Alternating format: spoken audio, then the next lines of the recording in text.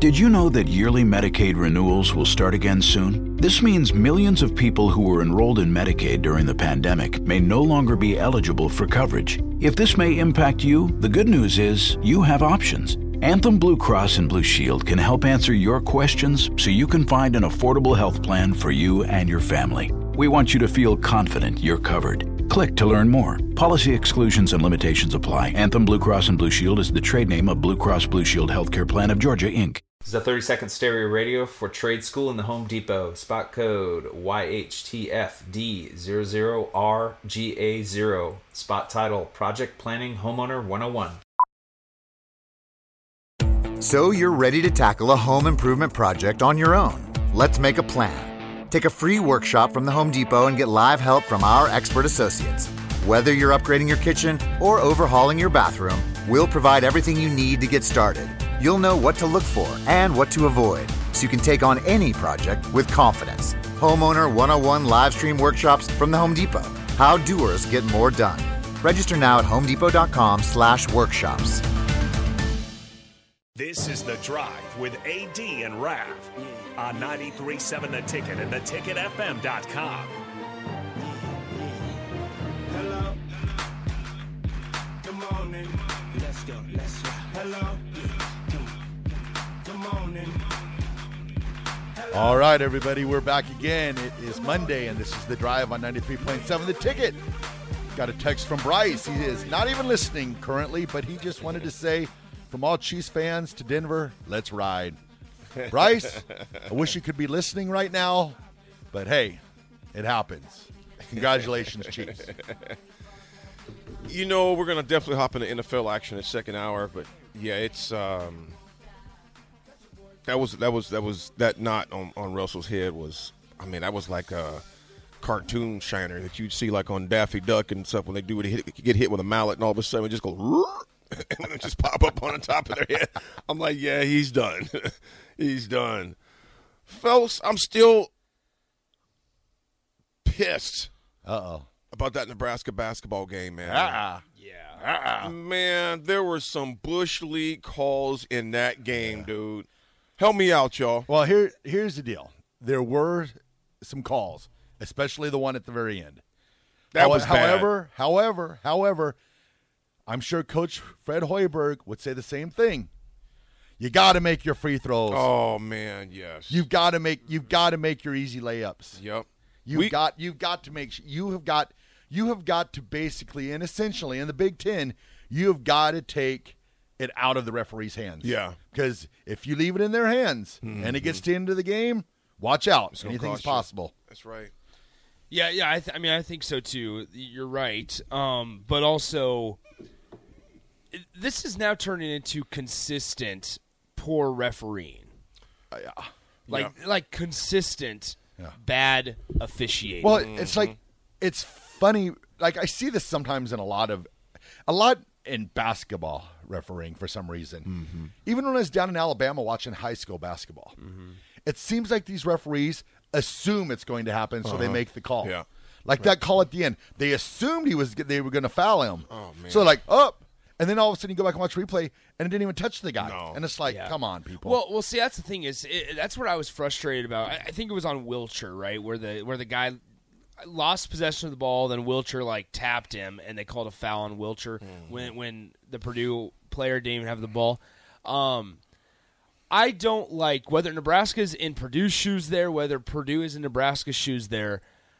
I don't like that call at that stage of the game. No. Yeah. Because once again, no matter how you look at it, something as minor as that was, even if he did have the basketball, you you're literally controlling the game, and your intent is to control the game there.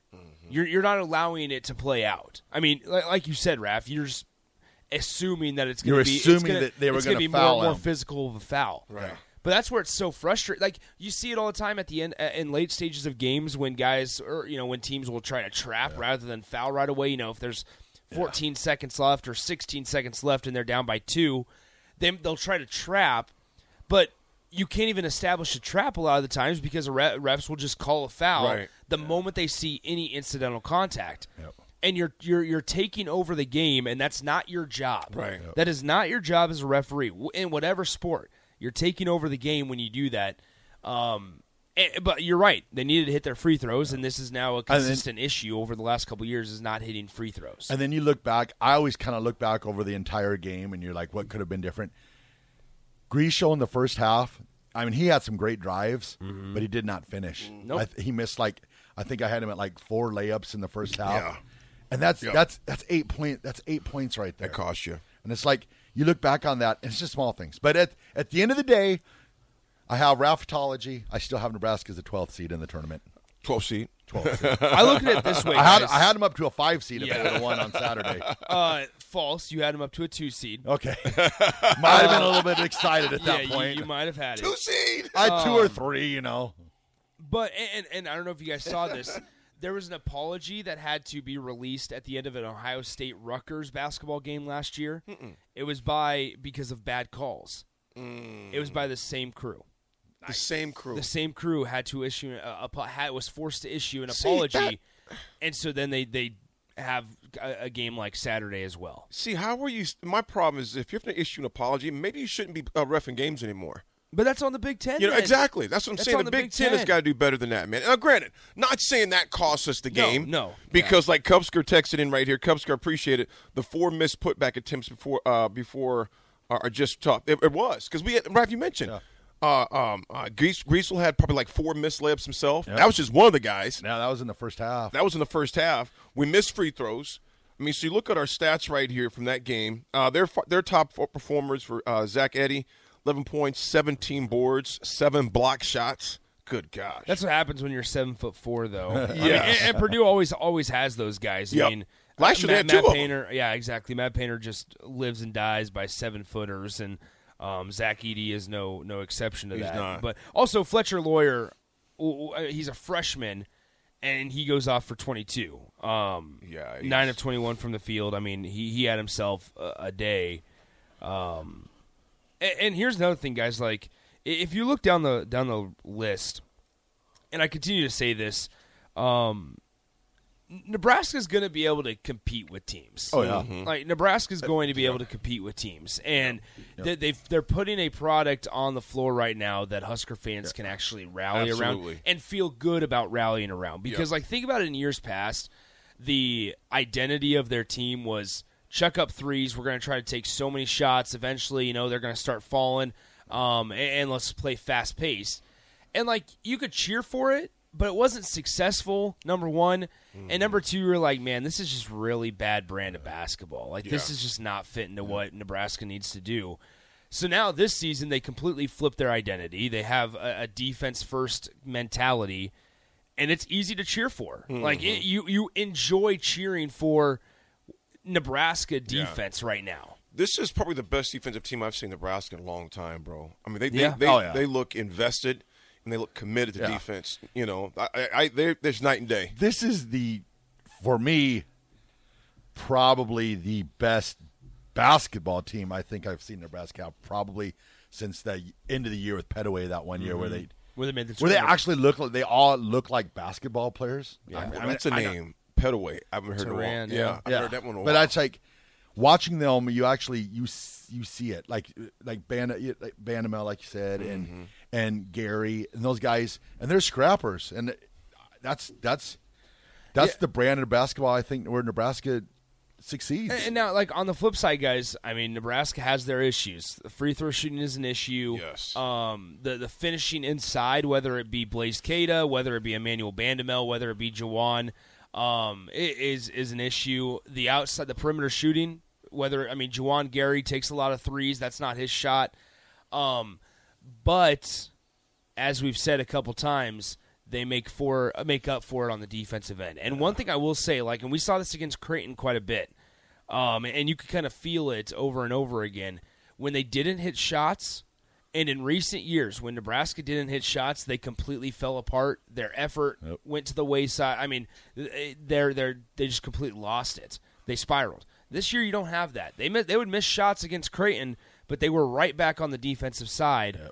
and playing suffocating and stingy defense. And that's all you can hope for. Yeah. And then also, too, I would just love to get some more consistency out of Casey and Wilcher. Yeah. You never know.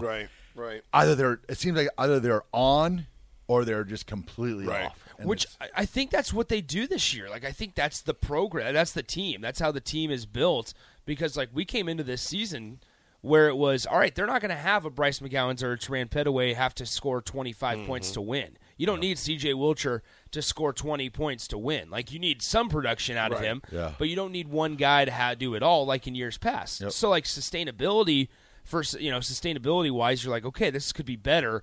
Because in recent years, it's been, all right, is Dylan Talley on tonight? Is Bryce McGowens playing well? Is Teran Petaway going off for 30? Like, that was the conversation when now it's, all right, Sam Griesel can have 12, and Derek Walker can have 14, and you have C.J. Wilcher at 6, and Casey has 9, and Blaze Cada has 6 off the bench. Like, you have this more balanced attack to where if you would hope that if one guy is not on one night, like C.J. Wilcher hasn't been on, or like Casey has been somewhat inconsistent offensively wise, hopefully Sam Griesel can pick up the slack. Yeah, because you're not asking him to pick up 30 points, you're asking him to pick up 6. Wilcher went 0 for 6 field goals and 0 for 3 3-point. On that. You got Gary had 6 points, 8 rebounds. D. Walker had 14 points, 10 rebounds. Bandeman had 14 points, 1 rebound. Wilcher again, like I said, 1 rebound, 3 assists, but 0 for as far as field goal. And he's got to step up. Griesel had 5, but he was 2 for 4. That was where Griesel was 2 for 14. Yeah.